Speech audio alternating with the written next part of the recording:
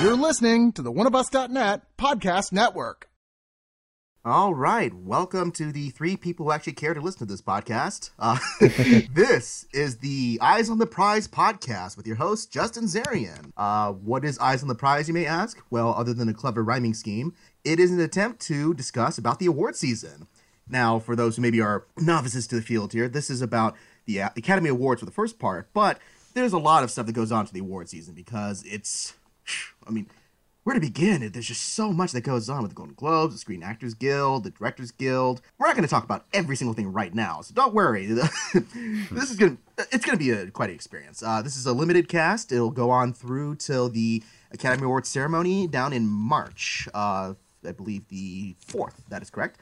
And it's going to be quite a year because 2017 is chaotic enough already. But what's the state of the race right now? What's going on? Who's in the lead? Who are the front runners? We're going to try to discuss that and see if there's anything really worth to note. And who do I have on with me today? Well, I am very happy to have two very special guests, people who I've been listening to for a while now and really respect for their great commentary and their insights. First of all, we got Ian Butcher here. Ian, how are you doing? Hey, I'm doing pretty good, man. I'm doing pretty good. Excellent. Introduce yourself, if you will. Just pimp out your sites, pimp out your shows, whatever you like to do, man. Yeah. So you can, I'm over on doubletoasted.com. I host Sammy Ain't Seen Shit and try to be the voice of reason on that show. And, you can also find me over on oneofus.net. I pop up on the reviews and the Breakfast Pub and some of the other shows from time to time. I just sort of float around between the two sites when I'm needed. Yeah, that's kind of what I did back in the day, too. And it's like, well, making the quizzes was kind of impossible for Double Toasted. I wasn't very good at it, so One of Us became kind of my home. But yeah, no, I've been listening to a lot of your casts, especially if you haven't listened to it yet, there's the Twin Peaks podcast that Ian was a part of for most of the episodes, I believe, right? Yeah. We're going to try to do, hopefully if all of our schedules align, we're going to try to do one more episode on that Twin Peaks: The Final Dossier book here in a couple of weeks. Right, yeah. No, because that came out a few weeks ago, didn't it? Yeah, Halloween night. Yeah. I read it in a couple of hours, and it's a really interesting read if you're a fan of that show. Awesome. Yeah, no, I'm still making my way through the most recent season. It's quite a... I think I actually stopped right at episode 8, so my brain needed to repair itself after that. Just like, what did I just watch? Yeah, no, and that was funny. I IA for a TV history professor, and he really wanted to see my reaction to that episode. Just like, Justin, just tell me when you get to episode 8. We're going to talk about it. And oh, man. But that was a lot of fun. But yeah, no, thank you, Ian, for being on here. And then also to the right of my Skype call here, we have the man, the myth, the legend himself, JC DeLeon. JC, how are you doing? I'm doing well. Excellent. Feel free to pimp yourself out as well. Introduce yourself. Yeah, I've been on One of Us for a while. I haven't really migrated and done anything over at Double Toasted yet. But I pop up on the reviews. Been really busy. It was one of the original shows, Inside the Locker. We haven't really been able to get together and record that, although we'd like to think it's still going. And then on my personal side, I've got a basketball podcast called the Podcast of Basketball that I run with a couple of friends of mine that aren't on the site. But I'm big into sports, although I love movies as well, obviously.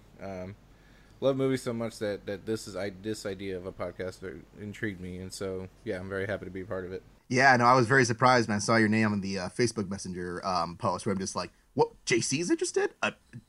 Yes, please. No, that's awesome. And I'm maybe not as knowledgeable about sports, but I have seen and listened to a few of the episodes of the Inside the Locker, and it's really, really fun stuff for anyone who's interested. Yeah. Yeah, absolutely. But there will be the antithesis of sports being discussed here. This is the Academy Awards, the stuffiest, most official... I don't know where to begin. This is still quite an experience for me. But so for people who are interested, my experience with the Academy Awards, I've written about this on oneofus.net. I occasionally update posts on Oscar predictions, which if you go on oneofus.net right now, there's a humongous post that I just did of my initial wave of Oscar predictions. And there's that. But I've really been just a part of this even when I was a teen, because my first exposure to this was back in 2004. I'd been following Oscars a little bit through like newspaper clippings and those kind of things, but my first experience watching the show was 2004 when Chris Rock hosted the first time. And it was just such an experience for me because I was still kind of new to the movie game. I was still trying to discover who I was as a film fan, what kind of movies there were out there. And the Oscars were kind of my gateway into quality film. Because before then, I'm like, yeah, I've never seen this film. I've never even heard of this film. And I discovered some of my all-time favorite movies just going down the Oscar list for like Best Pictures, various Best Actor winners. And it kind of became a bit of a game for me. I just like to just get involved with like who was up for the awards, who was, possibly in contention. And it was just a lot of fun. And usually when think fun when you think the Oscars, because they're 3 freaking hours plus every ceremony. But yeah, it was really, really cool. And I really even though I know the Oscars are not the end all of the greatest movies of all time, they're not the end all for what you should consider your best film of the year, but it's kind of the way that I view like fantasy football. I just like the experience of being part of the game, being part of this whole, Game of Thrones with the ceremony. But I'm sure, Ian, what's your experiences with the Oscars in the past? Yeah, I mean, for me, I was kind of from as far back as I can remember, I'd be listening or watching the Oscars every year, and I distinctly remember being like 10 years old, the year that Return of the King like swept everything, and just watching that show and being like, this is really cool. I hope the Oscars are like this every year, and no year has lived up to that. So I've got kind of like a mixed relationship with the whole awards thing, because I do think kind of what you're saying, it is a lot of fun, the almost competition aspect of it, and watching as the months progress, seeing what's going to be the forerunner this week, and then watching it change next week. But at the same time, I feel like people can get too caught up in a lot of the award stuff, and they see it as like the end all be all of legitimizing a movie's success or lack of success. Mm-hmm. Yeah, no, I agree. That can be a little bit of a problem, especially. It's funny, like you said, like sometimes, like week by week, movies can really just drop this. They can really just, their fortunes can change overnight, kind of thing. Yeah, it's and sometimes unfairly, where it's just like, oh yeah, this film was going to be the big predictor, and then it came out, and then it just nosedives in its prospects. Yeah, that's happened more often than you think. Yeah, and it's the type of thing that like whenever that happens, I find with a lot of the Oscar stuff, because the environment seems so cutthroat that when something comes out and it doesn't quite connect in that way, the movie's immediately written off as a failure, which is something that I've always kind of had an issue with, because I'm like, well, it's not just because it didn't work at this one festival doesn't necessarily mean that the movie's just not good. It might not have just worked for that audience, and so there's a lot of that like kind of very, very quick to jump to conclusions with this, especially this time of year, that I do kind of have a lot of mixed feelings about. Yeah, no, I agree. It sometimes means that certain films will suddenly become frontrunners that even I don't personally agree. Where it's like, and this may seem like a controversial opinion, where I'm like, I really liked Moonlight a lot, but I was surprised when it started to get the like Best Picture buzz out of the gate kind of thing. Just like, where did this come from? And granted, I mean, I'm not unhappy it won, and I'm sure they're very happy it won because they almost didn't win at one point. But yeah, it's just one of those things, because even, I mean, I wasn't the La La Land supporter either, but I mean, I really like La La Land a lot. But yeah, it's just it's really weird the way that turns out. But and again, it's all about who who you reach out to, and who responds to the film. But JC, then, what's some of your history behind your experience with Academy Awards?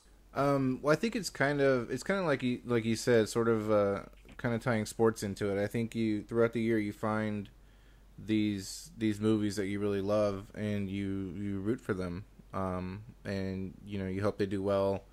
And there's different awards award ceremonies throughout the year that they excel in and get awarded in and get that recognition, and you just can continue to root for it. And it's a fascinating process also, seeing the way a movie can generate so much really early buzz. Like, you almost never want to be that first one out the gate, because it almost invariably, something else is gonna come knock you off that pedestal. So that's always interesting to see. I think this year it's also a fascinating prospect award season in general, because I mean, we're literally watching the Hollywood landscape change before our eyes, and the way things used to be, and the way even sort of with the movie that won last year. The political landscape is taking more and more of a is being ever present throughout, and I think that's going to make all of this year's ceremony, not just the Academy Awards. I think even the Golden Globes, being from the Hollywood Foreign Press, I think you're going to see a changing of the guard, and it's going to be cool to see. Yeah, no, and it's interesting too the way that so far they're really not responding to it in some ways, because I believe there was the Governor's Ball that happened a week or so ago, and the big headline was, yeah, we're kind of just ignoring all the scandals that happened. We're going to make maybe like one token reference to it, but we're just going to try to not, because, and I think that's the hard part for them, I guess that Hollywood ego thing. A lot of big people got taken down with this stuff and are continuing to be taken down with this. So I'm sure they're not really comfortable and ready to fully address it just yet. I mean, maybe in time when the ceremony comes around, they will, but, and it's funny too, because thinking that I do remember thinking a lot of years, I'm like, this Weinstein movie was pretty good, but Best Picture worthy? I'm not sure if it would have gotten there without that much power behind it. And sorry to cut you off. It taints a lot of things. Like, I remember the year a football documentary called Undefeated won. Great film. Yeah, and I was really rooting for that film because I saw it at South by Southwest that year, and I thought it was really such a great real-life sports story. Then I found out Harvey Weinstein produced it, and this is at the time, so like well before any of the stuff that's happened this year. I found out he produced it, and then sort of found out just kind of how all of that goes for some of the smaller awards, like documentary and foreign film and things like that. And I was like, well, Harvey's got the money, so I think even if this wins, it sort of tainted it a little bit, even back then, and especially now. So it's like, I think it'll be cool for somebody like that to not really have his fingerprint on the awards now. Yeah, and I do notice too, like you're saying, the change of the guard. There's a lot of new studios coming up that are trying to become that new power player in the award ceremony. Like A24, obviously last year they made their mark with Moonlight, and that's something they've been working for a long time. And I'm trying to remember it's a Florida Project that's really one of their big pushes this year. Yeah, which may or may not happen. We'll get into that later on. But it's one of the first ones, so you kind of don't want to be that one. Yeah, exactly. No, that was one of the earliest releases for this cycle here. But then also, I noticed there's some other companies like Neon, the guys who are producing I, Tonya, and that's really their first like shot across the bow trying to get into the game as well. And that one, it's always nice to see those films that come out of nowhere where it's like, yeah, this sounds like an interesting project to, oh wait, Oscar worthy? Could have heard that. But so going from there, I just want to ask you, like, what are maybe some of your favorite, like, memorable moments from any ceremonies that you've watched in the past? Ian, what about you in that case? I mean, yeah, it might be too soon, but that La La Land moment last year was simultaneously one of the most cringeworthy and one of the most, like, hilarious things I think I've ever seen. Oh, yeah. And I think also kind of going back to what I was talking about earlier, just that year when Return of the King won, and it felt like, at least for me, it was like the most honest and pure, like awards ceremony I've ever seen. Because if you go back and watch that show and you just sort of chart the progression throughout the night, and you just see like how elated the entire crew of that movie gets, where like by the end they all storm the stage and they're all crying as they're like, "This is insane! I never thought this would happen." It was just sort of a nice moment that you don't really see a lot, at these types of award shows, of like genuine surprise and enthusiasm, and everybody else in the room kind of being on the same page. Yeah, I really like that when I watch people who win and are really grateful to win. Like, heck, there was that one year when 3-6 Mafia won, and they looked more happy and elated to be there than anybody else in that. Even Jon Stewart's just like, why are they the only ones excited to be at this ceremony? Yeah. But those are the genuine moments. Those are the moments we remember because people who are very grateful to see their work being recognized, and especially. I mean, it's not so much that they were probably surprised with Return of the King, because that was just the big runaway hit of the year. Oh, yeah. But, I mean, breaking a record like that, 11 wins out of 11 nominations. Well, and that's the thing. Sorry to cut you off, but no, go ahead. That's fine. That's a thing that that kind of became a running joke during that show, is the fact that like every category, when there was a category that didn't have Return of the King, everybody was sort of breathing a sigh of relief because they knew that they had a shot at winning. Yeah, it's like when Game of Thrones gets nominated for something. They're like, yeah, oh, we beat Game of Thrones this year. Yeah. And there's always those times when you'll have somebody who wins an award who it's been long overdue. They probably should have won it 5-10 years ago, but they're just now winning it. I think back to about 3 years ago when Alfonso Cuarón won for Gravity. Yeah, which in my opinion, he probably should have been given an Oscar a long time ago. But it was just nice to see him finally getting the recognition in that respect that he's frankly deserved for 15-20 years. Yeah, and especially because Gravity took so long to produce for him. I mean, what, like 6-7 years, right, to make that film? Yeah, which is hilarious because if you watch on the Blu-ray, there's interviews of him from right when they were starting to make Gravity, and he was talking about how he's like, yeah, it's such a visual effects heavy movie. This will probably only take about a year on my part, and then I can go off and make another movie while they render all the effects. And then, that didn't happen. Oh man, that is some wishful thinking on his part. But, no, that's amazing. And I remember seeing that because Gravity, kind of swept a bunch of categories that year too. Oh, and, yeah, definitely. Deservingly so. I totally agree. But JC, what about some any memorable moments for you from previous Academy Awards? It's kind of sometimes it's kind of silly things. Like I remember when Roberto Benigni won, and he was like so excited to have won. And I didn't see the movie that he won for, but it made me and a couple of my friends go back and watch his Pinocchio movie, and it was just I was just like, oh, I love this guy. Like this guy is so excited, enthusiastic. So I mean, those are kind of some of the silly things. I always remember. And it's kind of the petty sports fan in me. I still hold resentment to the King's Speech because I love The Social Network that much, and I felt like The Social Network really should have won that movie. And especially and that's kind of the interesting thing about award season. As time passes, you see which movies really really hold up for people, and nobody talks about the King's Speech anymore. And people, I think people maybe not talk about The Social Network, but I think if you were to ask a majority of people now, they'd be like, yeah, I'd rather watch that movie. So yeah, stuff like that. I hold resentment towards Toy Story 3 for taking the animated Oscar from How to Train Your Dragon, because I love How to Train Your Dragon. So yeah, things like that, and I hold on to the wins. I was really happy for The Departed that year. That was my favorite movie that year. Happy that Martin Scorsese won his Oscar that year. So yeah, those are the things you hold on to. Yeah, I mean, and that year when I think of the nominees that are up that year against The Departed, I don't think anyone else should have won. Letters from Iwo Jima was probably my favorite of those picks, but The Departed was the one that should have won just because of the legacy behind it, I think. Yeah. But, yeah, and, yeah, it's man, that made me think about Toy Story 3, just come on, how could you hate Toy Story 3 for winning over How to Train Your Dragon, man? Yeah, I don't hate it. It's just that that was I think one of the first years that was up to 9 Best Picture nominees, and that was one of them. So I was like, well, that's not fair. Obviously, that's going to win the Best Animated Oscar now. It shouldn't count. Yeah, it shouldn't be eligible for the animated Oscar. Yeah, I have my problem with the animated category in general, and we'll talk about that when we get into the some of the news stories I have selected on the itinerary. But I mean, I really don't like the monopolizing of Disney and Pixar for that. It's just. I mean, no offense to either of them. They make good movies on the whole, but it's a very populous category compared to a lot of the other ones. Yeah. But thinking about some of my favorite moments, I really, really love Chris Rock's monologue a couple years back when they were really addressing the whole, Oscars so white controversy. I felt like, for such a heated topic, for such a heated moment that could have happened, I felt that he addressed it really, really well in trying to make it light and humorous, but still pointed at making a point kind of thing. Yeah.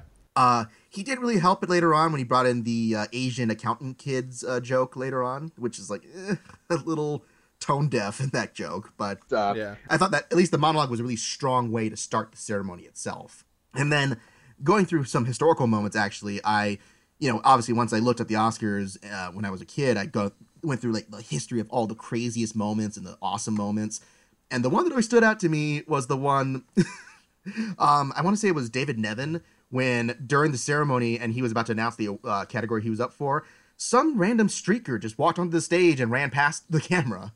I don't know if you ever saw that video. It's on YouTube right now. But it's amazing. It is amazing. And the fact that he could keep his composure and then respond with a joke about making fun of his dick size. It was very weirdly classy for such a situation. But that always stuck out to me.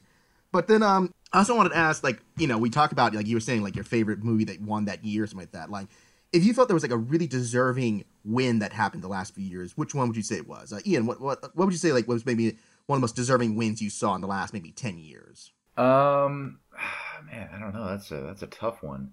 Yeah. Honestly, I think back to 2006 when like what you were mentioning earlier, when Scorsese finally got his Oscar for Departed, because that was one of those things that you just felt like, well, why hadn't this happened yet? Why hadn't this guy gotten that recognition in that way yet? And to finally see him win, was this moment of like, okay, cool. Now, this guy who in pretty much audience's eyes is looked up to as this master, but maybe in the eyes of the Academy is looked up to as this guy who just kind of makes these kind of violent gangster movies, is finally getting the recognition that he's deserved.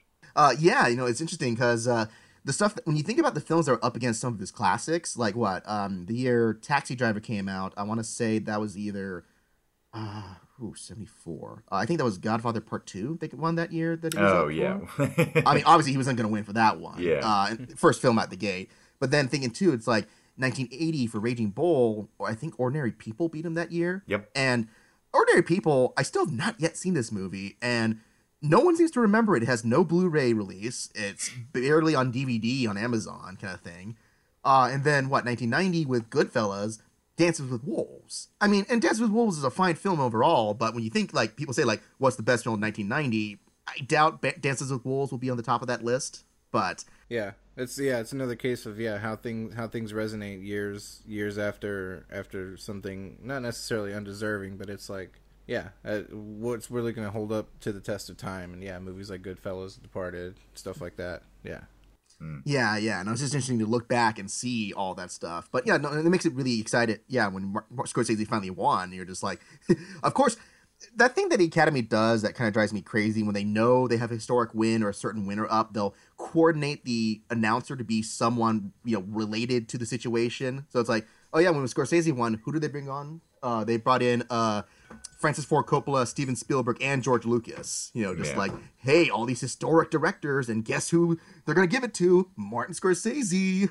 I don't know. It seems very transparent of the Oscars sometimes, or even what is it, freaking Barbra Streisand giving the director prize to Catherine Bigelow, which, I mean, Catherine Bigelow, that was a great win, and I love The Hurt Locker, but it's sometimes part of that thing with the ceremonies I'm a little not crazy about.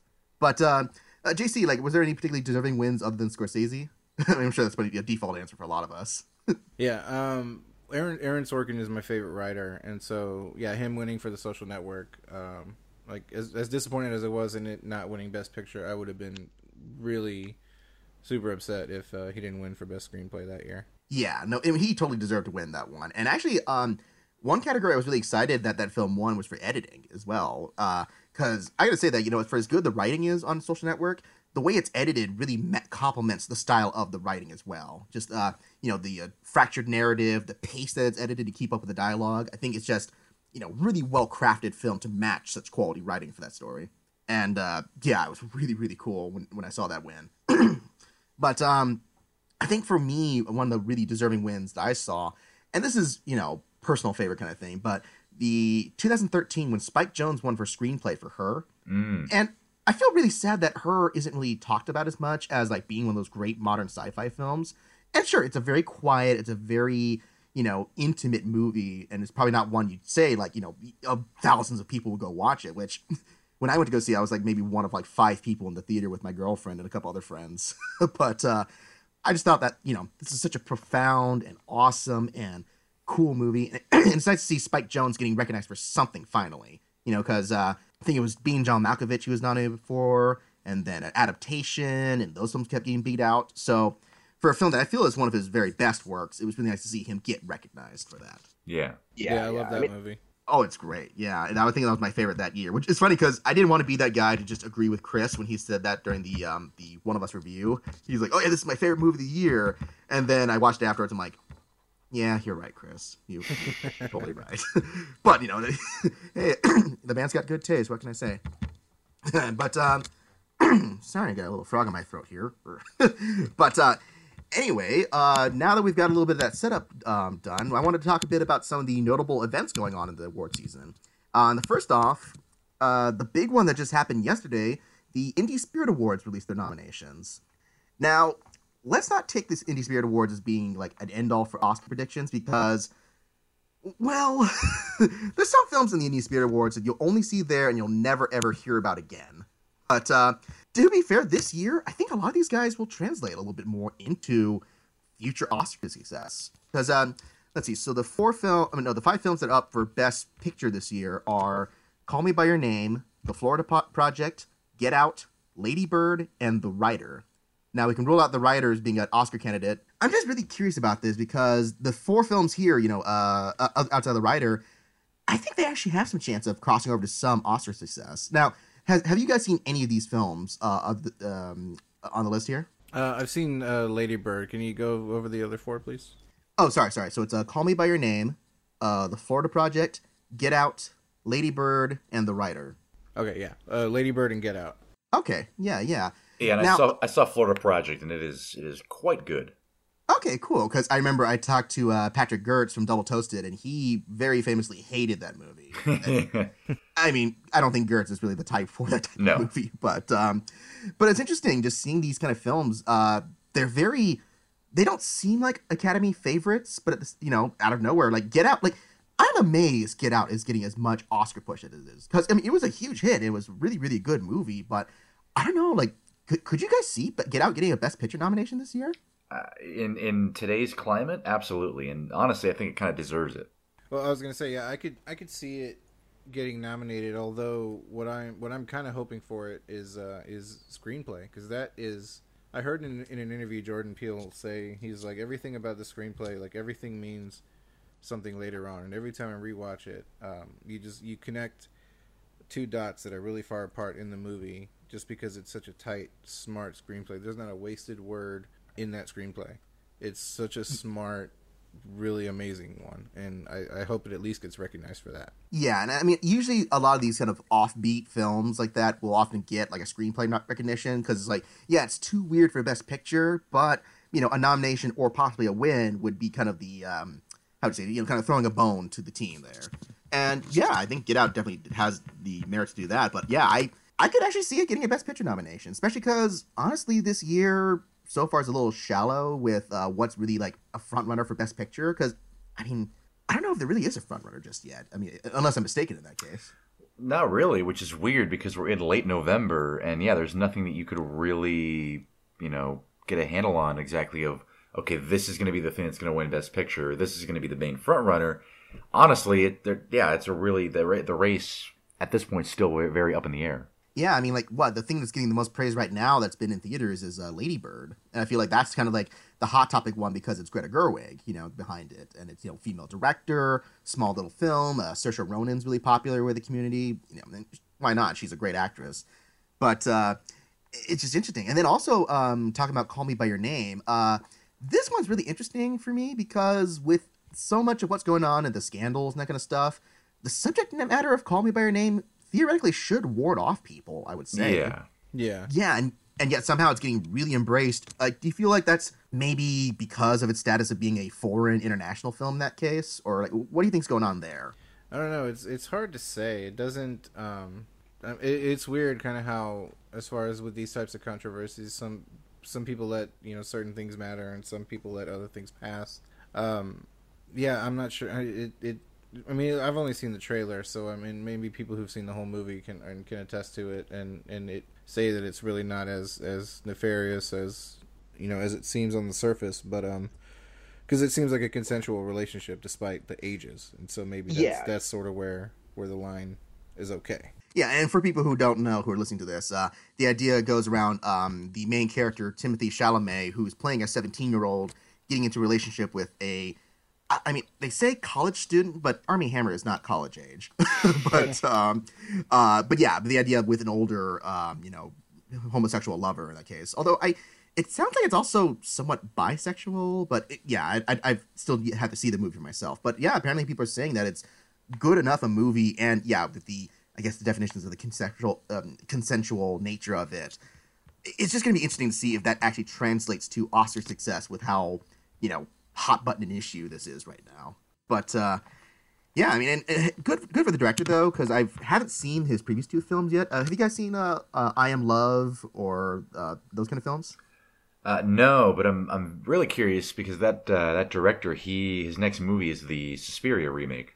That's right. Yeah, with Chloe Grace Moretz, I believe. Yeah. So I'm interested to see what this guy going forward, especially after how this movie's received, where his career's going to go. Yeah, and I'm sure this is kind of that step to like, promote him to the spotlight and then say like, oh yeah, this, Oscar-nominated director, theoretically, if he gets a nomination, that, this is really good, so watch the Superior remake.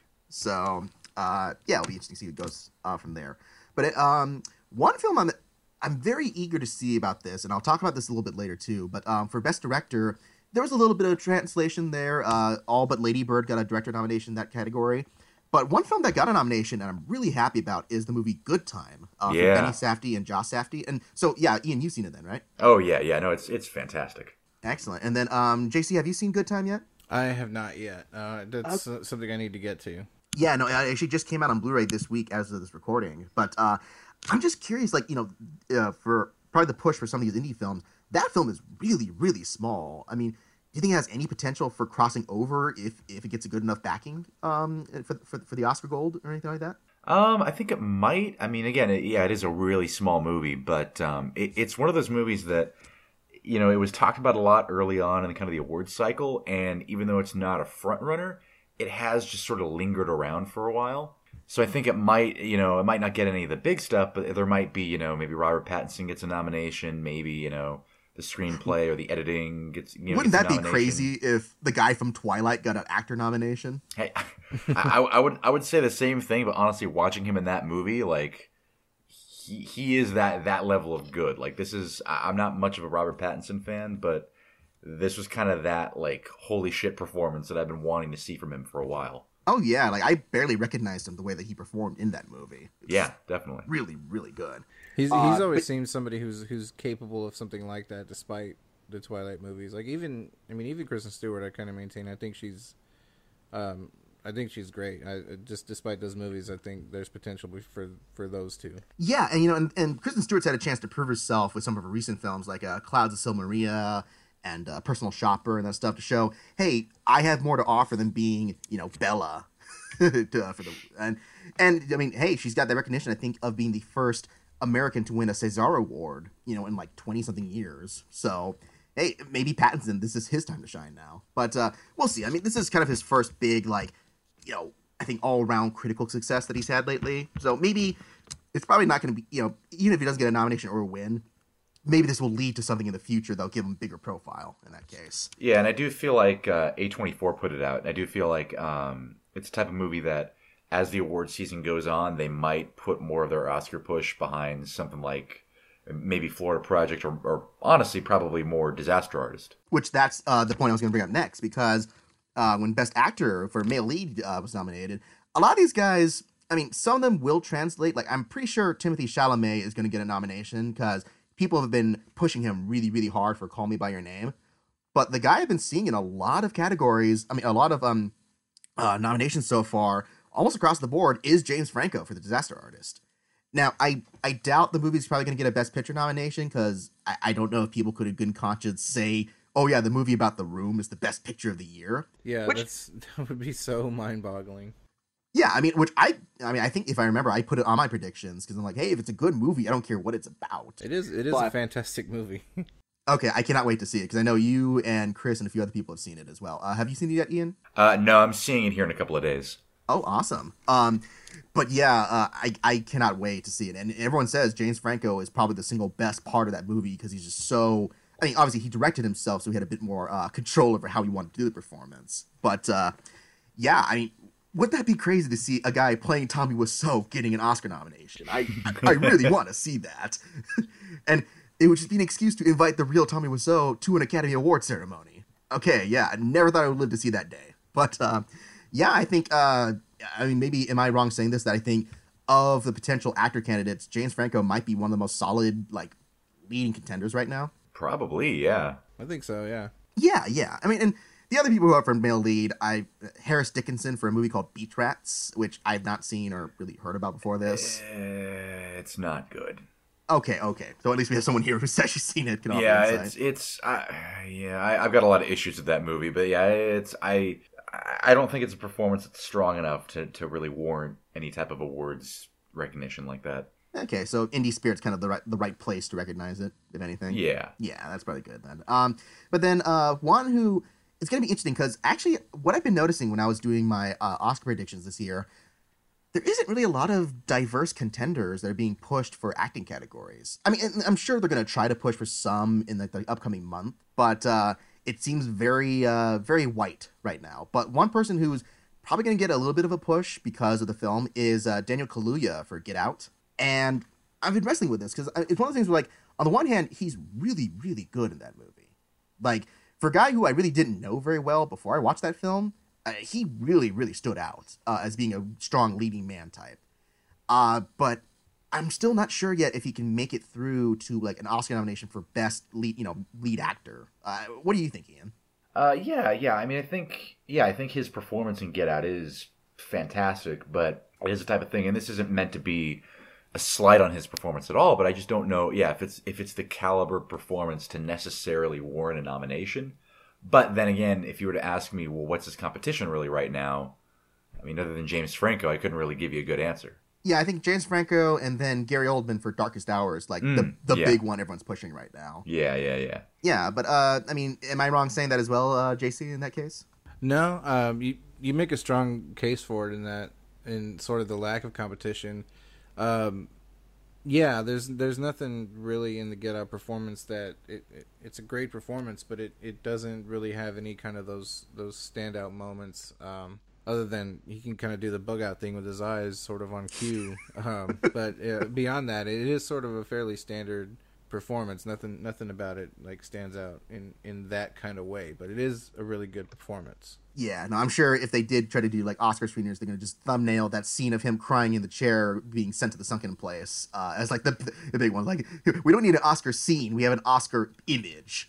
That's our that's our competition there. But what's gonna be interesting there then is the female lead category, and I feel like this one on the Indie Spirit Awards, they actually had a little bit more crossover because the three big ones they showed are Frances McDormand for Three Billboards, Margot Robbie for I, Tonya, and Saoirse Ronan for Lady Bird. I feel pretty confident they're going to translate to the actual categories in the end. Yeah, amazingly, those are all three that I've seen, and all three are great.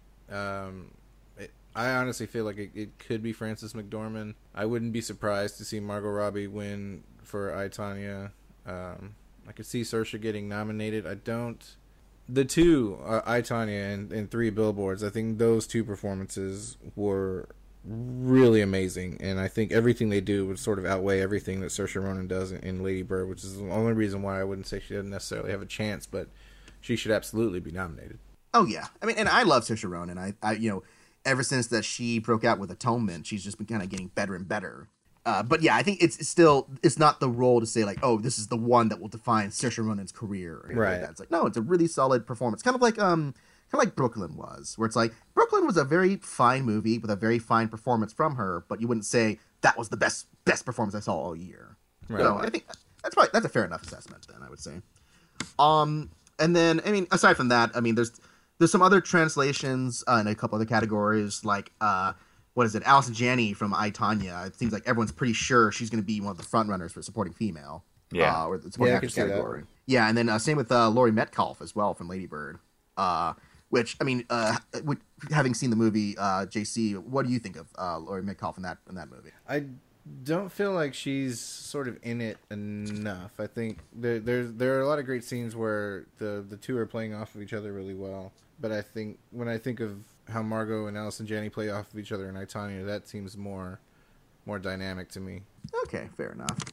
I mean, yeah, so we've kind of gone through the big points there. There's a few other categories, but most of them, again, they kind of recognize some of the smaller, some of the more obscure films, or the ones that, again, people will probably never see. And, fine, they're too small to get any kind of push for serious award recognition, but good for them. They get this chance to shine. I mean, again, Beach Rats probably isn't Oscar worthy to begin with in the first place, but that's that. We'll probably see a lot more like the race will shape up a lot more once we see like the Golden Globes or other categories get announced. But going from there was another thing that was announced was the Producers Guild documentary nominee. And this isn't really a big one that we'll dwell as much on as the Indie Spirit, but it's interesting because usually Producers Guild is pretty solid at predicting things that will translate. Like for Best Picture candidates, it's almost guaranteed that like 4 out of 5 of the Producer Guild nominees will translate to Best Picture candidates for the Oscars. The documentary prize, not so much, what I've noticed. And even this article on The Wrap made the point saying like, yeah, well, first of all, this is the first time we've had 7 nominees in this category, but I think they mentioned that only 3 in the last decade have translated to actual winners, which was Searching for Sugar Man, Amy, and then OJ Made in America, which, okay, if you want to talk about undeserving films to win Best Documentary Feature, not to say OJ in America is a bad movie, but it's a TV show. It's not a movie. I mean, am I wrong saying that? No, you're not wrong. And that's a little bit of some of the jerry-rigging the Oscar does that I don't like, where, okay, first of all, I'm a little upset with the fact about how Netflix translates between both Emmy and Oscar categories. It's like either you're a theatrically released movie or you're a made-for-streaming or TV thing. Just pick one. But then, yeah, that one where they just said, like, oh, if we edit all the episodes together into one 8-hour movie, that counts, right? Which almost immediately after that one, they made a ban where it's impossible for another film like that to win again. So, yeah. Okay, sure, I'm happy with that.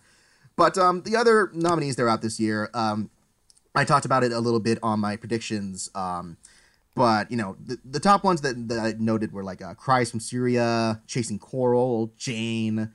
But, again, it's way too soon to see if those translate. Because, honestly, the documentary and short categories are, at least for me, kind of impossible to predict sometimes. I mean, am I mistaken saying that as well, like Ian? Or?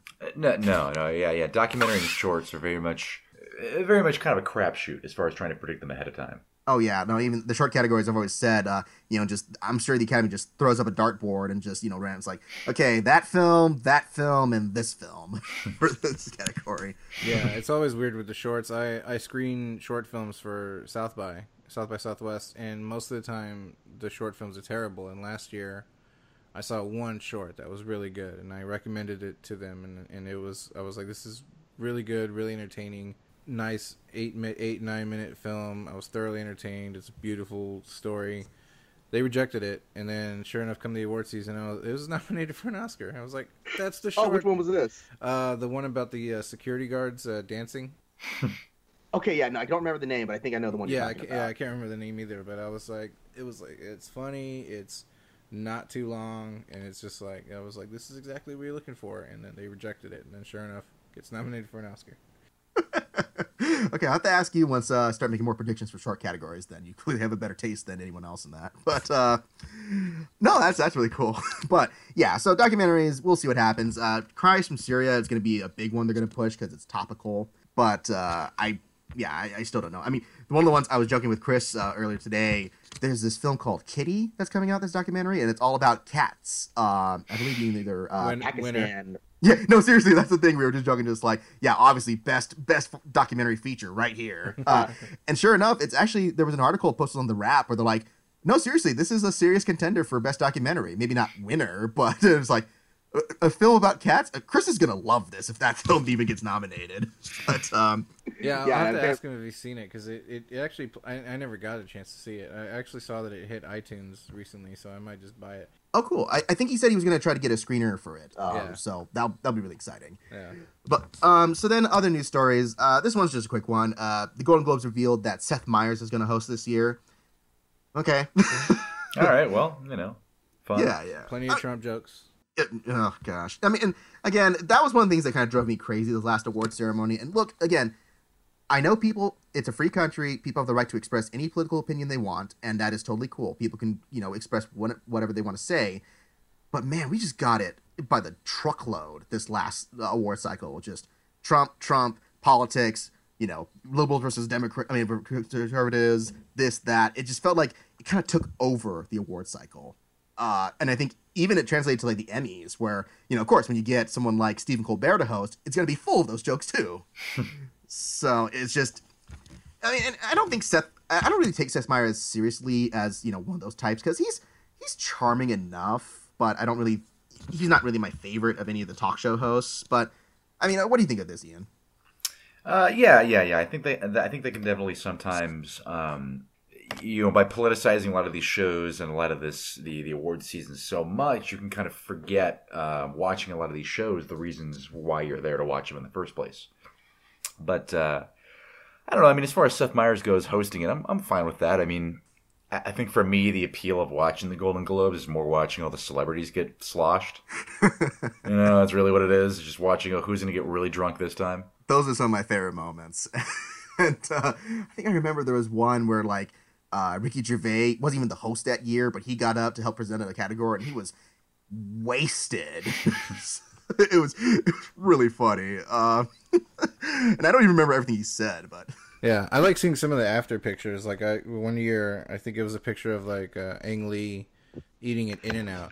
And he's still in his tuxedo. He's got his giant Oscar on the table, and he's, like, eating a burger. And I'm sure it was lovingly photographed and scored by Gustavo Santaolalla or something like that. That is goals right there. That is awesome. I need to look at that photo once we're done.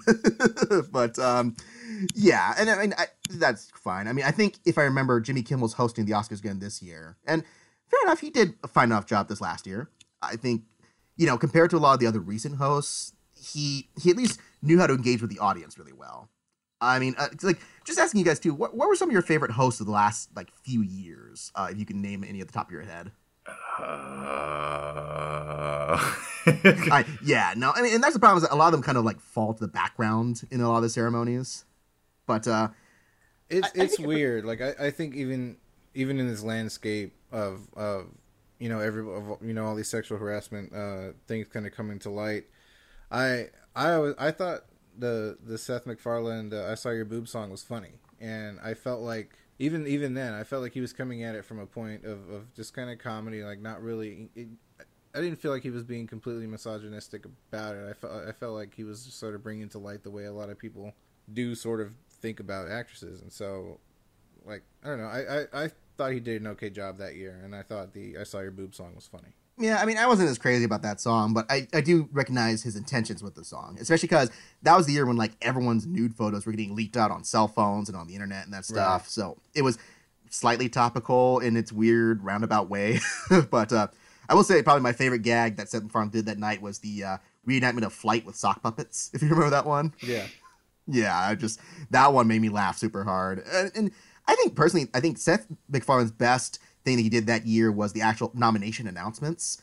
Because, again, I've always said this, like, the nomination announcements, they're just getting drier and drier and drier. Because they're not even putting effort into, like, doing a ceremony anymore. They just do these pre-edited videos where they just have a bunch of people going, oh, yeah, being nominated is really cool. Here's the nominees.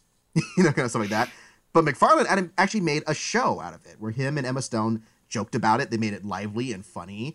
And that's how you should do it. You should do it where you have people who are, just commenting and, lightly jabbing at the nominees, but also going like, hey, yeah, congratulations to you guys. Kind of like that. But yeah, and I think, so like I said, Kimmel did fine last year. And I think probably Chris Rock in 2015 was one of my favorite hosting jobs recently. And that's also not to say that it was flawless. It was just saying, usually when they get hosts, they're kind of forgettable. Like freaking Neil Patrick Harris that one year. Yeah. Where it's weird because everyone asked for that. Everyone asked for him to host, and it was kind of a be careful what you wish for because we all forgot about it almost immediately. Yeah. But Chris Rock as a presenter had one of my favorite jokes of all time when he presented. I forgot what year it was, but he presented an animated Oscar, and he talked about the process of being a voiceover talent. He's like, it's so easy. I walk into a studio, I say a few lines, and then they give me $1 million. I remember that. And he kind of pissed off the voice actor community with that comment. Just like, oh, good for you. Yeah.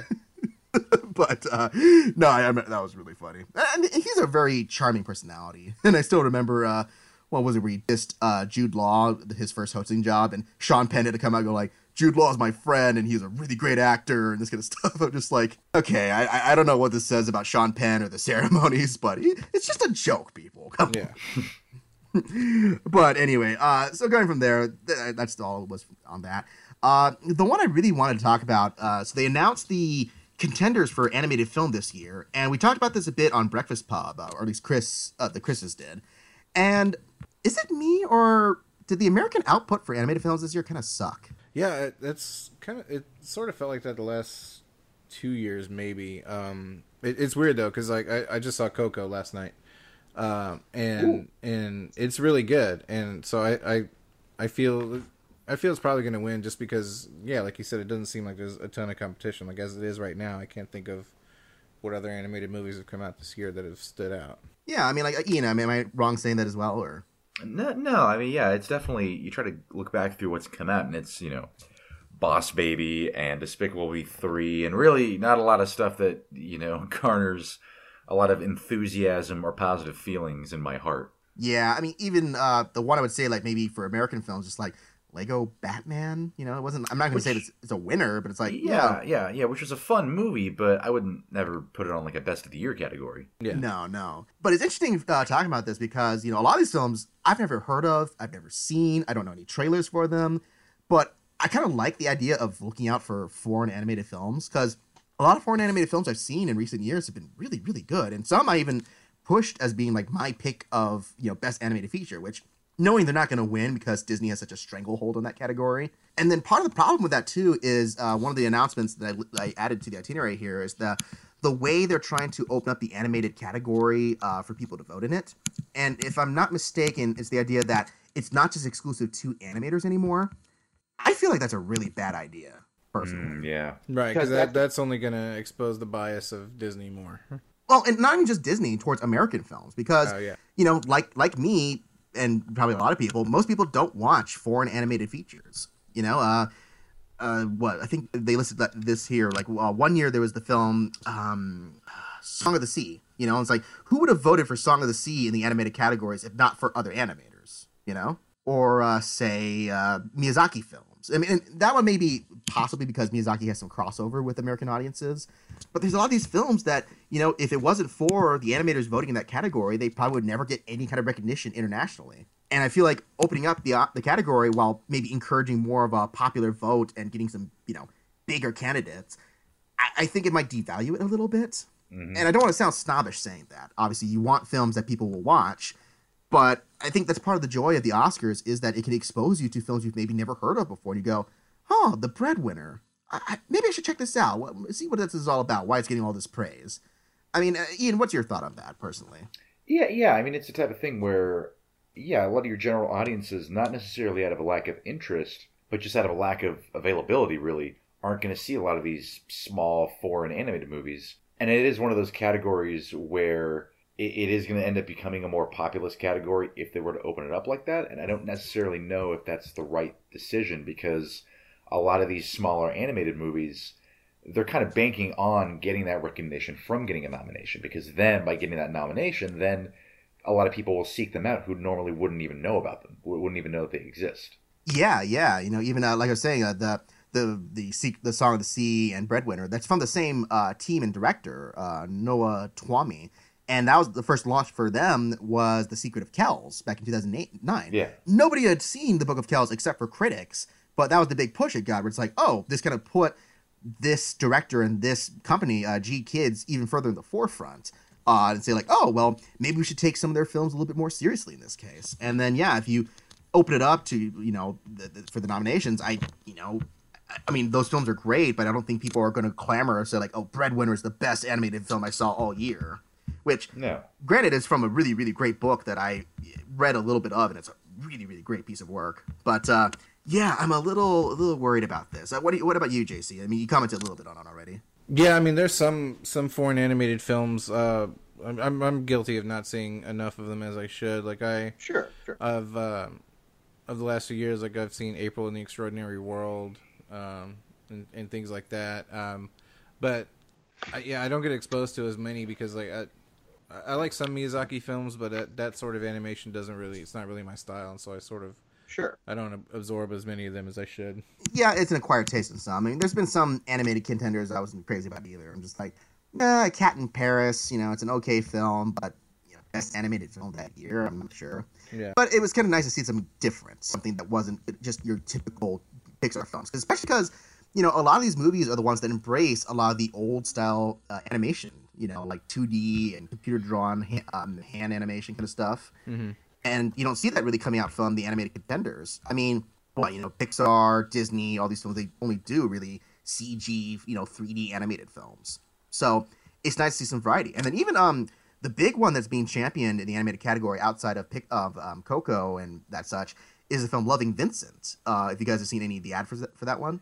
Yeah, I saw it. It's definitely a gorgeous movie to look at, but at least my own feelings on it were it's visually a lot to take in, but I feel like it would have worked better as either a 30-minute short film or an art installation rather than an 80-minute movie.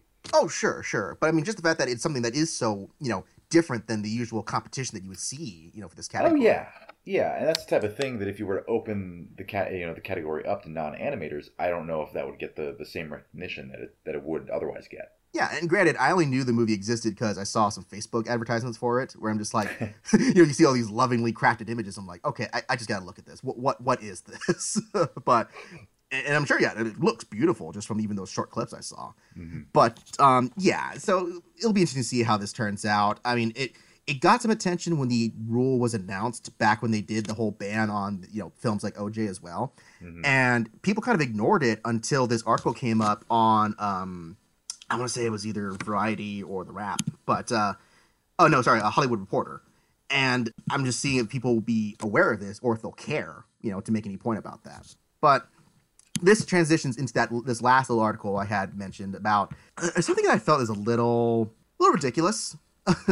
Now, this is an article from Variety, and they mentioned about the idea for new Oscar voters to be bold enough, quote, to embrace popular films. I mean, okay, look, obviously you want to watch the Oscars for films that you really like and you want to see get wins. And that's fine. But when you say that you want them to be bold enough to pick popular movies and the picture that you have captioned on your article is Beauty and the Beast, the remake. Look, that film is lavish and stylish in its production design and its costuming, but it's really not that good a movie to be nominated for Best Picture. No, it's a very hollow and empty movie. I totally agree. And I think that's part of the problem is that eternal debate of getting movies that people have actually seen versus recognizing films that are actually good. And those shouldn't be exclusive, but it seems like more and more we see this divide. Like even, these films are up in the Indie Spirit Award. A lot, Get Out was a huge hit and has a lot of appeal for mass audiences. But, who would actually watch The Florida Project? Who's going to watch Lady Bird? Who's going to watch Call Me by Your Name, unless it gets recognition at these kind of awards. Well, and that's the thing. Well, and that's the thing is like I feel like this year especially we're talking about the kind of lack of any obvious front runners, but I feel like this has been a great year for a lot of genre stuff. Yeah. And I feel like if there was a year for that stuff to start getting recognition more, because for me it's like, look, a great movie is a great movie. It doesn't matter what it's about, Mm-hmm. And so we have a year where we've had stuff like Get Out, we've had stuff like Logan, we've had stuff, Blade Runner 2049, these, ostensibly very, popcorn populist movies that are operating on that same kind of next level that something like a Florida Project is, or something like, like a Moonlight from last year was. Yeah. So it does seem ridiculous that we're still having this discussion of like, oh, are you going to be, bold enough to embrace this movie? Well, no, if it's good, it's good. Like, just, it doesn't matter, how big the price tag was or how many theaters it played in. Yeah. I feel like if movies like that were to start to be embraced in an awards season, then even if they start to do it, I feel like pretty quickly people would realize, this isn't the way we should be going about it. This sort of cheapens the whole project. Like, these movies already make hundreds of millions of dollars. Why do they need a statue to go with it? Like, let's really try to tell people what movies are good, as opposed to what's just going to make a lot of money. Yeah, and that's a lot of the argument that gets made every year. Like, even, I remember 2014, people were trying to make that for Guardians of the Galaxy, where they're like, man, why didn't Guardians of the Galaxy get Best Picture of the Year? That was my favorite movie. That was so awesome. They're just a bunch of biased and prejudiced jerks and that stuff. It's like, look, Guardians is not hurting just because it didn't get a Best Picture nomination. I mean, it already got 2 Oscar nominations for makeup and visuals, which both were really, really good. But yeah, they don't need the further validation of a Best Picture win, for them to still be remembered as a great film. And a lot of those smaller films that are up that year, you would never have heard or, been exposed to those if it wasn't for, they got like 6 Oscar nominations this year. It's just, I don't know. It's not a new argument. It's just one that continues to be drummed up every year, just saying like, why can't we, get films people have actually watched? And to be fair, part of the problem is people are not watching the Oscar ceremony like they used to. I think last year was one of the lowest rating years they've had in like a long time. Yeah. And I think it was even a slightly up from the previous year too, but even then it was still really, really low. So I can see what the motivation is to say, hey, we should get films that people have watched nominated. But even then, thinking about that, I can't even think of like a big popcorn blockbuster film that would be worthy of Best Picture. I know the one that they're drumming up right now is Dunkirk. You know, trying to get like, oh yeah, this is a film. It's Christopher Nolan. It's a big summer blockbuster. It made a lot of money. But I mean, could you think of any other ones that would even be possible to be like popular and Best Picture worthy? I mean, I think Blade Runner will definitely get some nominations, and I'm pretty sure definitely some wins, at least in like the technical categories. Mm-hmm. But yeah, that is the thing. Like realistically, like part of me would love to see something like Logan get nominated, because I think it's one of the best movies that came out this year. Realistically, I don't think it will be, because again, it came out so early in the year, and B, it's still that whole it's a comic book movie. Yeah, and that genre stigma, like, comic book movie, sci-fi movie, where they're like, oh, that's not art. I do feel that's a little, that's kind of dumb. Yeah. I mean, especially because now we're seeing, like, Get Out is an exception, where it came out really early in the year, like February. It's a horror movie that was made for, like, like maybe single-digit, millions. Yeah, that movie was made for, like, $4 million. Yeah, and yet it became this huge hit, and it's getting, not just jokingly, it's actually getting serious discussion for Best Picture prospects. I think it's okay for people to open up a little bit with the genre picks that maybe they're not the art films. And so I can see some merit in arguing like for popular movies. I mean, Blade Runner, that is still my favorite movie of the year so far, but it does have that problem where it didn't meet its box office expectations per se. And, it is very much an art movie. It's made with some blockbuster sensibilities, but I would never recommend it to my dad because I don't know if he would like it at all. But Get Out has the potential for being in some pretty elite company, because I think Silence of the Lambs is a February release too, and if it wins for a horror movie to win Best Picture, being released that early in the year, and those being the only two, like, that's really cool.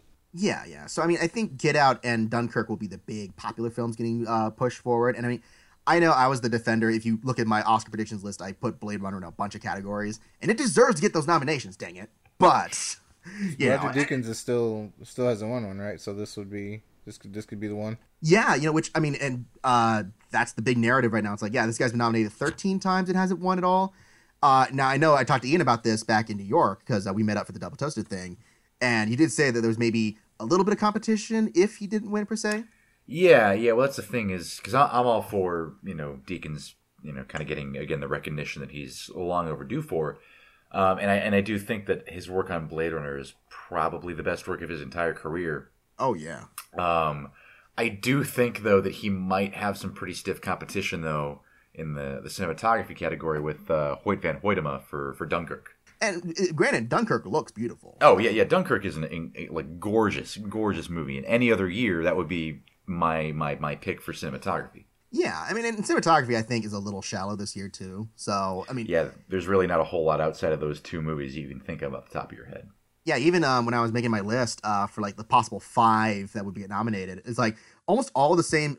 All the prediction sites are predicting the same films, and then I look at the films that are like the also rans and the possible nominations. I'm like, yeah, they look okay, but when I think of best cinematography, I think of the really sumptuous, gorgeous visuals, and none of those really had any of that. They were decently filmed. But, so it'll be interesting to see what happens. But then, again, it's that issue of the popular films, and I don't want to devalue the need to get big hits to help attract attention for viewers for the ceremony, but when you make the argument for films that are really, I would argue, just not Oscar-worthy at all outside of maybe a couple categories, and again, Beauty and the Beast, it's fine. It made money. It made a lot of money.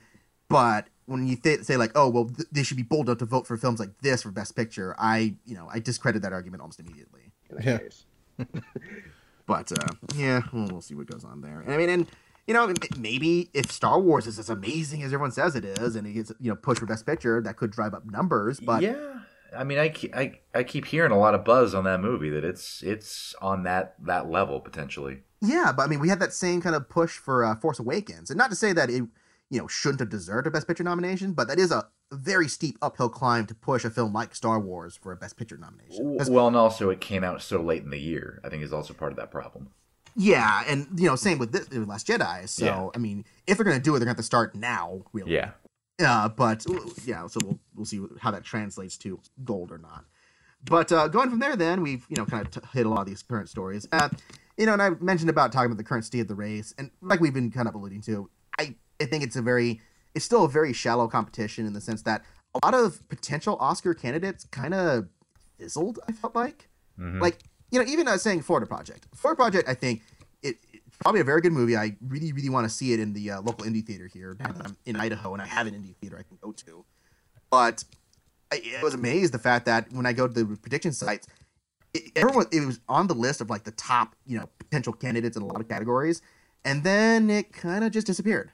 It's like, wait, I thought you guys all loved this movie, and it's like, well, we love Willem Dafoe in it, and I mean, I think Willem Dafoe is probably going to be the most solid pick for that film, but then it's like again, being released too early, maybe it didn't hit the right audience or get the right push. But... Well, and I think Florida Project, which is a great movie, but I don't think that has, for an awards audience, the same kind of wide appeal necessary to get a lot of the major nominations and major wins. Like it is a lot like Sean Barker's last film, Tangerine, where it's a great movie, but it's very niche. Yeah, I mean, Tangerine, its biggest praise was the fact that it was shot on an iPhone. Yeah. I mean, not to say the film itself was bad, but that was the big buzzy, thing like, oh man, can you see this film? It was shot entirely on an iPhone with a special lens, of course, but, but yeah, it's interesting to see that. And then, even other films, I feel like Three Billboards right now is still hot enough that it's getting a lot of big push. It's got a lot of good reviews, but there's some maybe debate on whether it's a Best Picture worthy film or it's like, well, these parts are really good about it. And I think that's, as the race shapes up over the next month or so, we start to see who's getting, pushed in one category and the other kind of thing. Yeah, I feel like it's got the legs to stay throughout the race. Like it's because it's not just a really great performance from Frances McDormand. Sam Rockwell's got a really his performance is really good. It's got a really nice arc to it. He's actually one of the big pushes people are making for supporting actor. Yeah, I could see that. Yeah, no, and I think that would be really cool to see him get nominated because he's, that supporting actor is a good category for those like long-time character actors or those guys that everyone knows, everyone loves, but you wait for that one movie to recognize them in. Because, well, I mean, not even support actor, lead actor too, because Richard Jenkins was one of those guys when he finally got nominated for The Visitor. Because how long has he been in the game? He's been in so many great movies, and it takes that one film to really put him in the limelight again. And so yeah, maybe this will be the case with Sam Rockwell in that case. But then, so looking at some of the like future releases, like there's still 1 month ago of big releases, and there's a few films that we still haven't seen yet. So I'm going to ask also, have you guys seen The Shape of Water yet? No. No, not yet. Okay, because there's that, and then there's maybe 3 or 4 other films that I know haven't been seen yet by anybody, and it's going to really affect the race, whether they're well received or not. Because the other ones are The Post, Spielberg's new film, The Greatest Showman, which I've not heard anything else about other than people think it might be Oscar worthy, but again, sometimes wishful thinking doesn't translate very well to Oscar prospects. I feel like that one. My betting money is people feel that way because of the timing of the movie, but I think it'll just. I don't think it'll be too weak. I think the competition will be too strong. It might be okay, but that's my feeling on it. I agree. Yeah, and I think that there's that, and then I think there's maybe 1 or 2 other small films, and then Star Wars. And I think those are the biggest question marks for the year so far. And other than that, though, when I think about the films that are really getting pushed to the forefront, again, we've kind of mentioned, Dunkirk, Three Billboards, oh gosh, what else? Molly's Game, maybe? Okay, and I wanted to ask you about that. So, I mean, you haven't seen Molly's Game yet, have you? No. Okay. That one has been interesting because, again, it's Aaron Sorkin. There's some built-in street cred for that. But it seems like it debuted at the festivals, it got some really good reception, and then it kind of evaporated, too. I mean, I don't know what happened there. But from right here, it sounds like a really, really cool movie. And I love, what's her name? Jessica Chastain. Yeah. And I listed her as one of my predictions for Best Actress. But I don't know what else that film would have to do to get back into the the spotlight, other than just either being re-released again for like a limited release or something like that. Yeah, I feel like it's max potential is screenplay and Best Actress for Jessica Chastain. That's probably about it. But I'm still looking forward to it for those 2 things. Yeah. And then one big question mark I had, and this is kind of going into films. I still haven't seen this yet, but I hope to actually watch it this week, is the film Mudbound. This is going to be interesting because there's still whole controversy about, is Netflix worthy of being Oscar worthy? You know, like can you actually put a Netflix film in consideration? Have you guys seen this film yet? No, not yet. Yeah, I haven't sat down and watched it yet. Now, I'm very curious because on the one hand, I don't want to judge too early without actually having seen the film. But on the other hand, like, you know, what is it going to have to take for a streaming service like that? Because we've seen Amazon, you know, a company that can do like for streaming but also theatrical release. Like, what is it about Netflix? Like, do you think this is going to be their potential Oscar vehicle? Is there too much competition? Like, what are your thoughts on Mudbound potential and Netflix as an Oscar candidate kind of thing? I mean, I feel like Netflix is plenty viable. I think they're willing to take on some ideas that aren't as status quo as what a lot of studios make, and so in that sense, they'll take chances on stuff that the big studios won't, and so that's sort of why I would lend them credibility. Okay. Yeah, I know, and again, there's no right answer for this, and I'm struggling to think of the right way to word my thoughts on it. But it's interesting to see, like, as the nature of film distribution shapes, how that's going to affect shows like this, because people are not going to the theaters as much. There's some resurgence with stuff like movie passes and that kind of stuff, trying to attract millennial generations to watch movies in the theaters. But the more that we're releasing films straight to Netflix or straight to Amazon or straight to Hulu, there are going to have to be some real reconsiderations for what we consider, theatrical release or worthy of Oscar consideration kind of thing. Yeah. And maybe Mudbound's an answer. Probably not. I've noticed that there's been a considerable drop in the considerations of if it's Best Picture worthy. And, so be it. That's going to be people's opinions on that. But I mean, I think there's just too big a question mark there to know if it's like, oh, well, this will be the year that Netflix will break out into the big categories. Because, I mean, they get at least documentary recognition, and that's fine. But, yeah, it's too big a question mark in that case. But, there's a couple other points I want to talk about. So have there been any other of the Oscar consideration films that you guys have seen recently that you wanted to talk about off the top of your heads? Nothing's really jumping to mind right now. Yeah, the most recent thing I've seen was Three Billboards, and it's fantastic. And I think it's got a chance for multiple awards. It'd be one of those weird movies because it's not gonna win anything technical. Like La La Land had a lot of technical awards last year. This I mean, maybe editing for Three Billboards, but like it's purely a performance-driven movie. Frances McDormand is great. Sam Rockwell's great. Woody Harrelson is great. Not a weak performance throughout it. Yeah, it's really about the actors and Martin McDonagh, it seems like.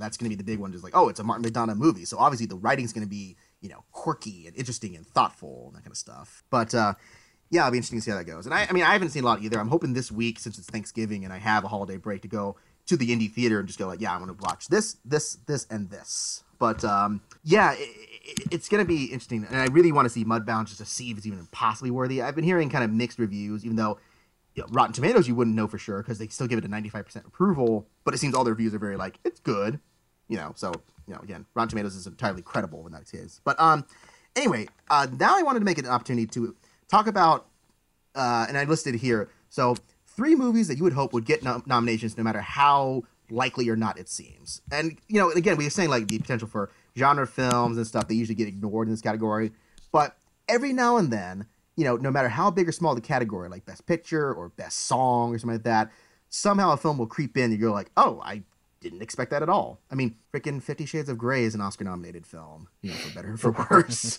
But, and no disrespect to The Weeknd, I think that song is actually not that bad, all things considered. But if you can pick, like, an out of the blue, like, 3 films that you really would love to see get some kind of recognition in any category, Ian, what would you say were maybe some of your picks for that?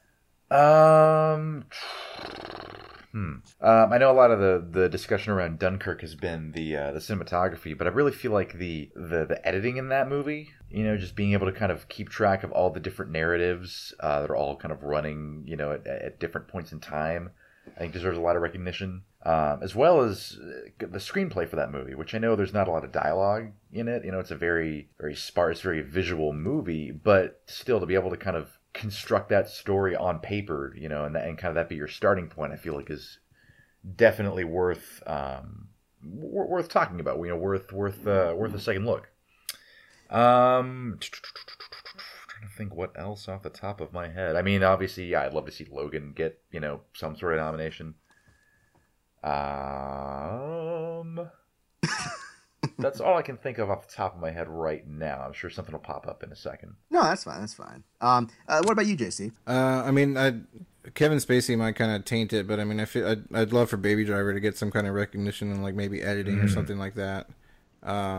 At least editing, because it is a really great action movie, and I feel like it's edited well. Wonder Woman had so many great moments. I feel like it deserves nomination somewhere along the line. And yeah, like we were talking about earlier, I think it would be weird and funny to see James Franco nominated for playing Tommy Wiseau. Oh yeah, it'd be so interesting and weird, but yeah. Oh, I really hope so, and I think actually. From what I'm seeing in the prediction categories, I think Disaster Artist might have a good chance of getting a screenplay nomination, which I really hope so, because those two guys who write it, Scott Neustadter and the other guy, the other guy from Wham, but they write really, really good scripts. They did End of the Tour, they did Back There Now, 500 Days of Summer. They really do really good indie character-driven stories, and I think.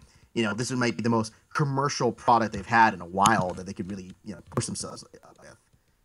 So that'd be really, really cool to see it get even more than just James Franco to get some other recognition for that film. Again, Best Picture, maybe, if it's a weak enough year, but we'll see. For me, I thought about this for a little bit, and there's a few films that, again, I don't know if they'll actually get any chances, but it'd just be nice to see if they get recognized.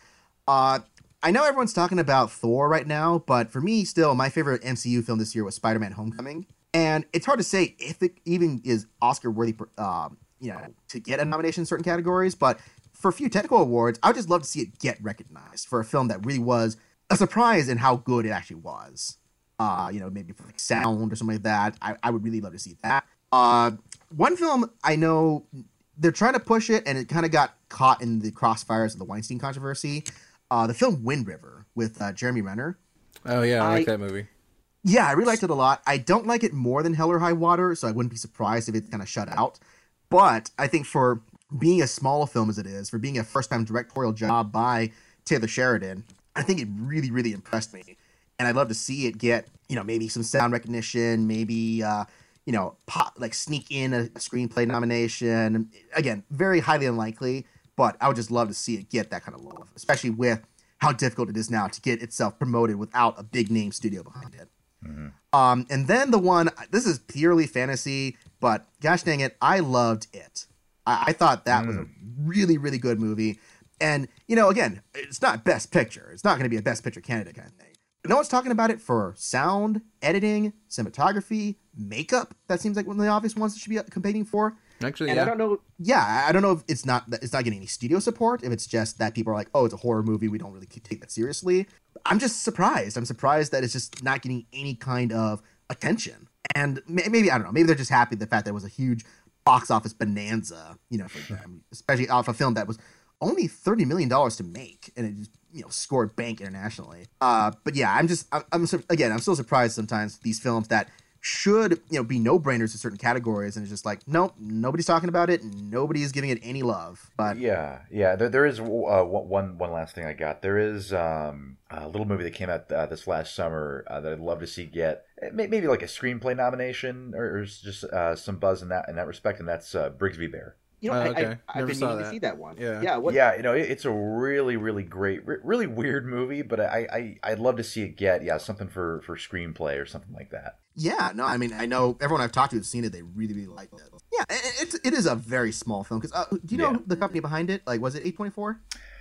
No, it wasn't A24, but I know the Lonely Island guys put it out. I think Phil Lord and Chris Miller were producers on it. Right. Okay, I can see. So yeah, it'd be a very uphill climb, but yeah, hey, sometimes it's cool to see those films. You're just like, I didn't even knew this film existed. Yeah. It's a weird, quirky little comedy that's got a lot of heart to it. That's cool. Yeah, that's really exciting. Yeah, so, even as far as like quirky comedies that are different from the status quo, like rom-coms are so basic and formulaic, but I think The Big Sick was clever enough. Oh, and, yeah. and Yeah. it would be amazing to see it get some kind of recognition that way. Yeah, it's funny because the talk Disney had to die down a little bit because, again, released in the summer, it was a good financial hit, but it wasn't like a runaway hit like I'm sure they were hoping. But having said that, I think that screenplay-wise, it is a solid contender. Maybe not actually getting the nomination, but if any one of the big, 5 or 6 falter, that will pick up the spot for sure. Yeah. And then the one I really hope for, Holly Hunter. I thought she was fantastic in that movie.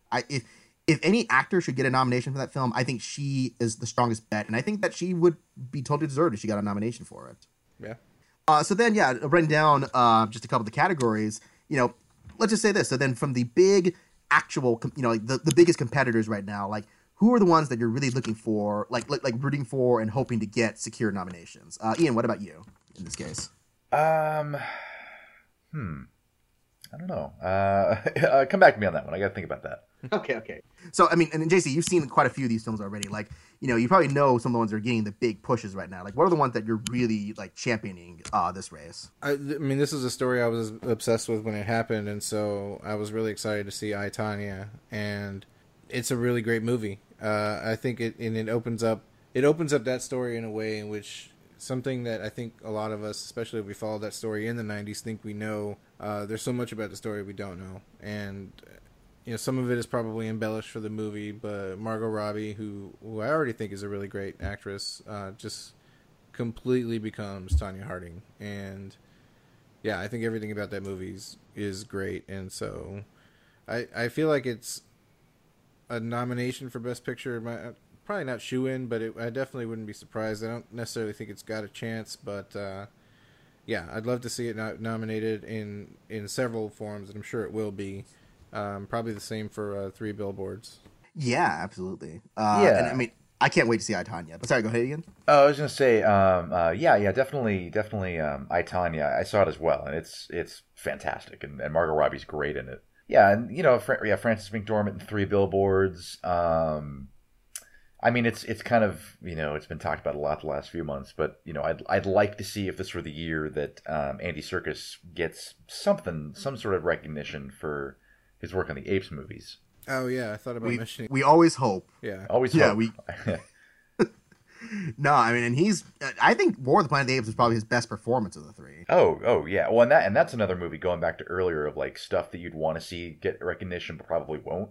Yeah, you say that, but I think obviously visual effects it's the strongest category for sure. But yeah, I've been seeing some chatter around for a few of the other technical categories, like maybe for sound mixing and editing, music. I thought the music was really good in Planet of the Apes. Oh yeah, that score is amazing. Yeah, I mean it's Michael Giacchino, who's just one of the best composers working today. So if it got a push for that, I'd love to see it get, because the previous 2 films have only gotten nominations for visual effects. So I think for a film that I think is probably the best of the 3 Planet of the Apes movies, I'd love to see it get maybe that extra push thing. Like, yeah, I got the expected visual effects nominations, but then also maybe like, yeah, another technical nomination. Maybe that dream Andy Serkis nomination. I think there's just still that pushback from the Academy in that category, but that would be amazing. And it totally deserved, in my opinion. Yeah. Yeah, absolutely. A few that I'm really hoping for. I mean, obviously, I can't say much about Shape of Water until it actually comes out and I see it, but the trailers I've seen for that movie so far, I love when Guillermo del Toro's on point, and I feel like he's a director who's not on point all the time,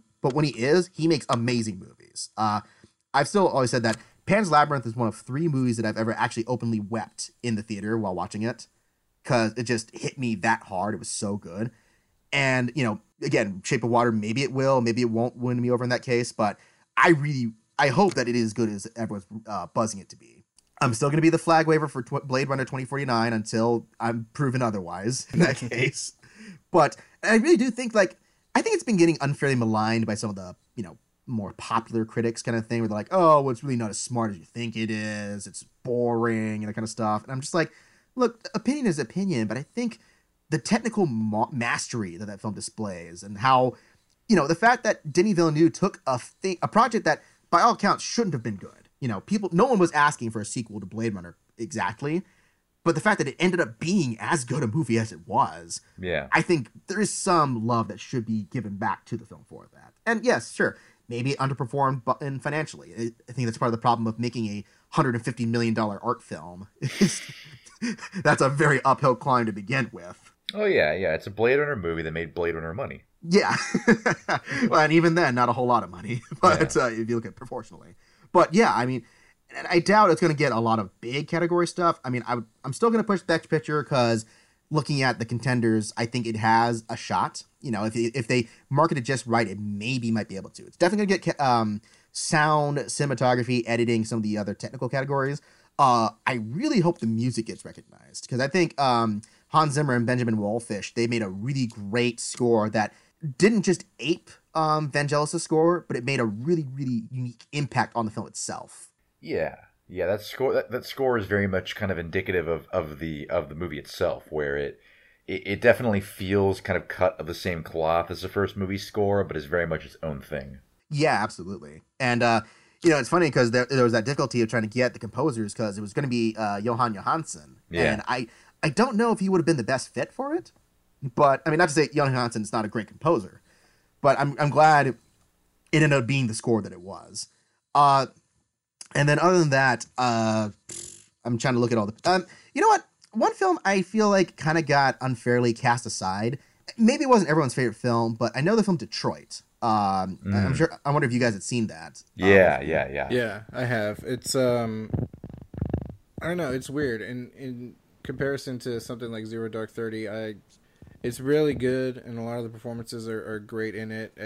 I think it's got the stigma of being released too early in the year, and I don't think it's overall strong enough to really kind of compete with stuff that'll come out later in the year probably. But it's very good.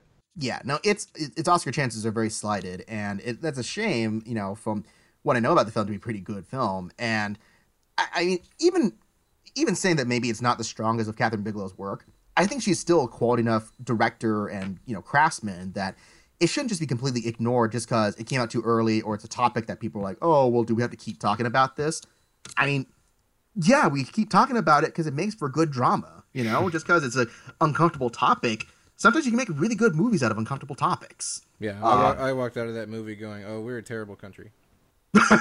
we're all terrible people. I'm sure that's true, and this is something that happened, what, was it set in the 60s or 70s, right? Or 60s. Yeah, so the more things change, the more they stay the same. But, yeah, I mean, the one I was surprised, this is a total fantasy prediction. I listed it on, like, you know, long shots, I think, in the supporting actor category, but Will Poulter, man, in Detroit. Oh, yeah. Yeah, I think that guy, maybe Detroit won't be the film that gets him any recognition, but that guy's up for something someday. You know, I think he's got a lot of potential. Mm-hmm.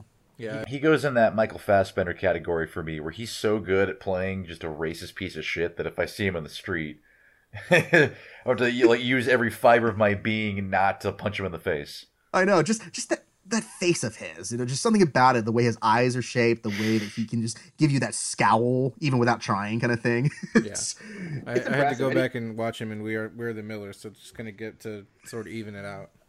Yeah, I remember it's like, oh yeah, he wasn't a bad guy in The Revenant. He was one of the nicer characters in that one. But yeah, I mean, I'm sure, again, it's fantasy. It's probably not going to happen. But even if it was just in discussion, I think that would be nice to give him some recognition for, you know, people say that he's one of the better performances in that movie.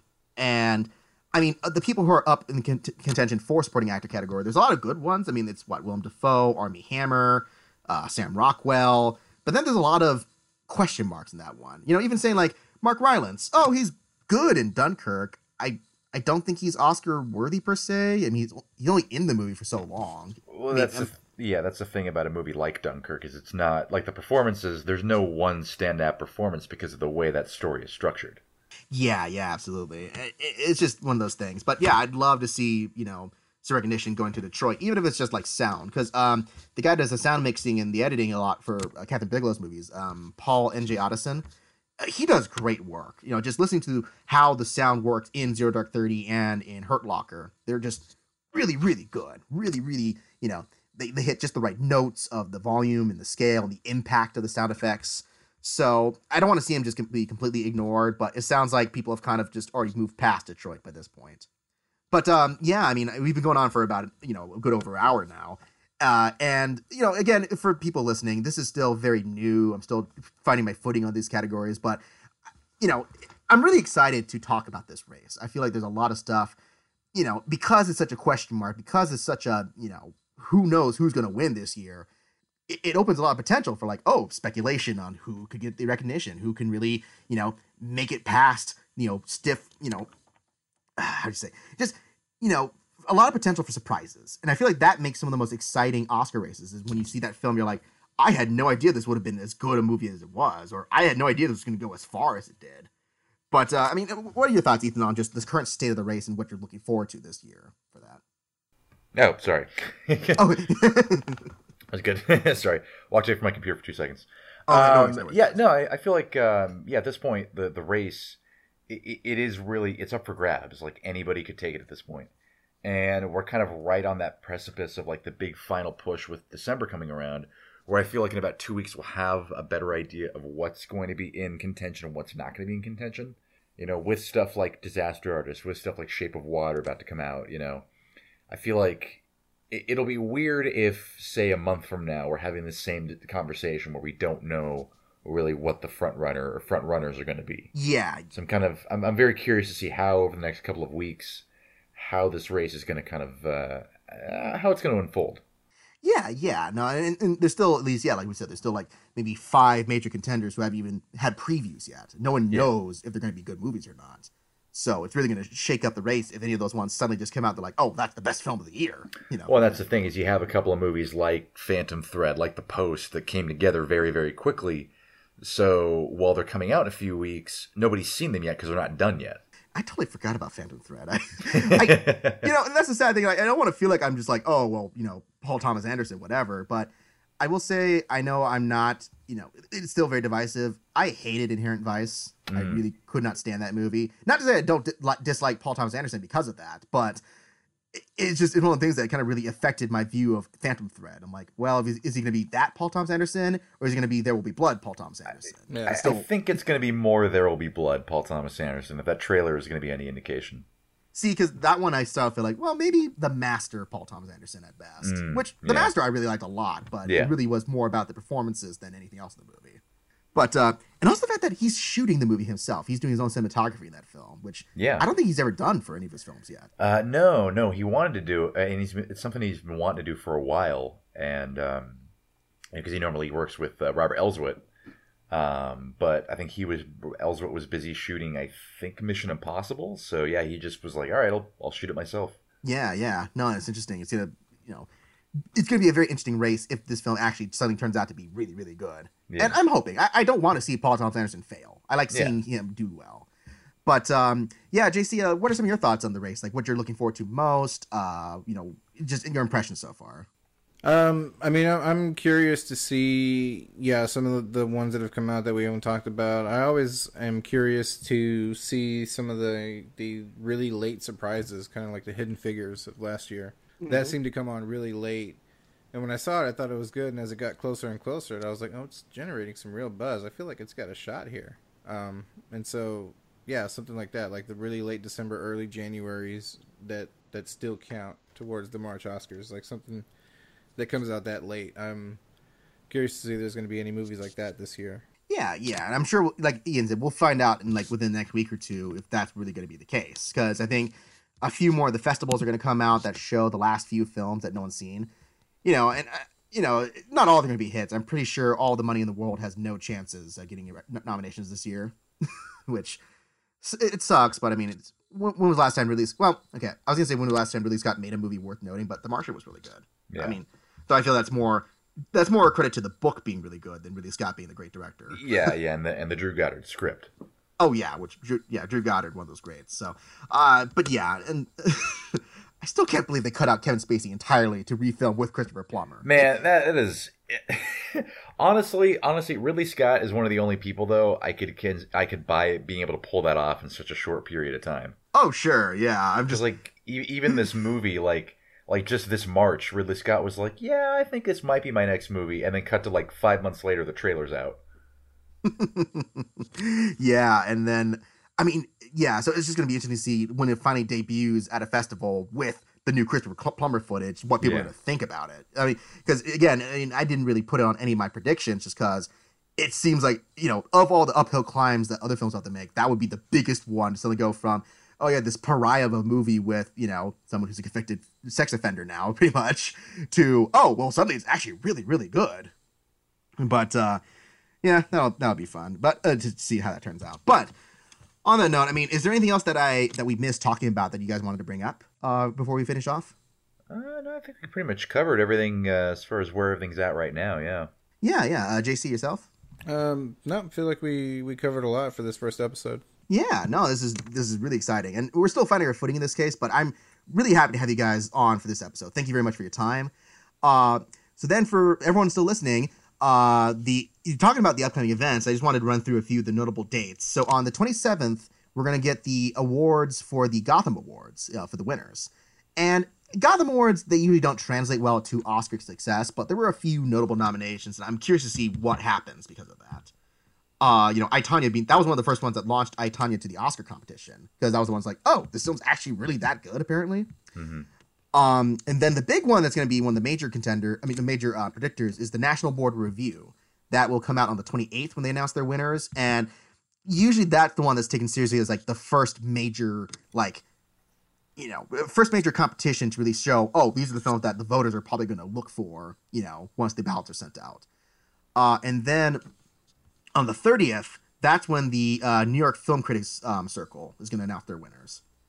And again, these are all building up to the bigger and bigger and bigger contenders. So it's going to be fun within this next week or two to come back and say, hey, after all of this, this is what rose, this is what shrunk. It's going to be really, really exciting. So yeah, thank you both again for your time, and thank you all for listening. We'll probably be back within another week or so and just see how the race is going. So until then, glad talking to you guys, and stay tuned.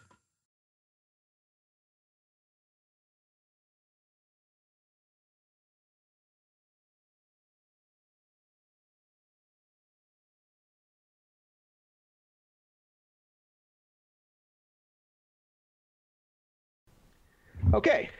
Yeah, there we go. Sweet. Yeah. All right. No, thank you guys for that. It's still a little shaky, but No problem, man. No problem at all. Yeah, that was good. Yeah. Sweet. So if you guys want to just send me your audio files, my email is Justin, email is Justin, email is Justin, email is Justin, email is Justin.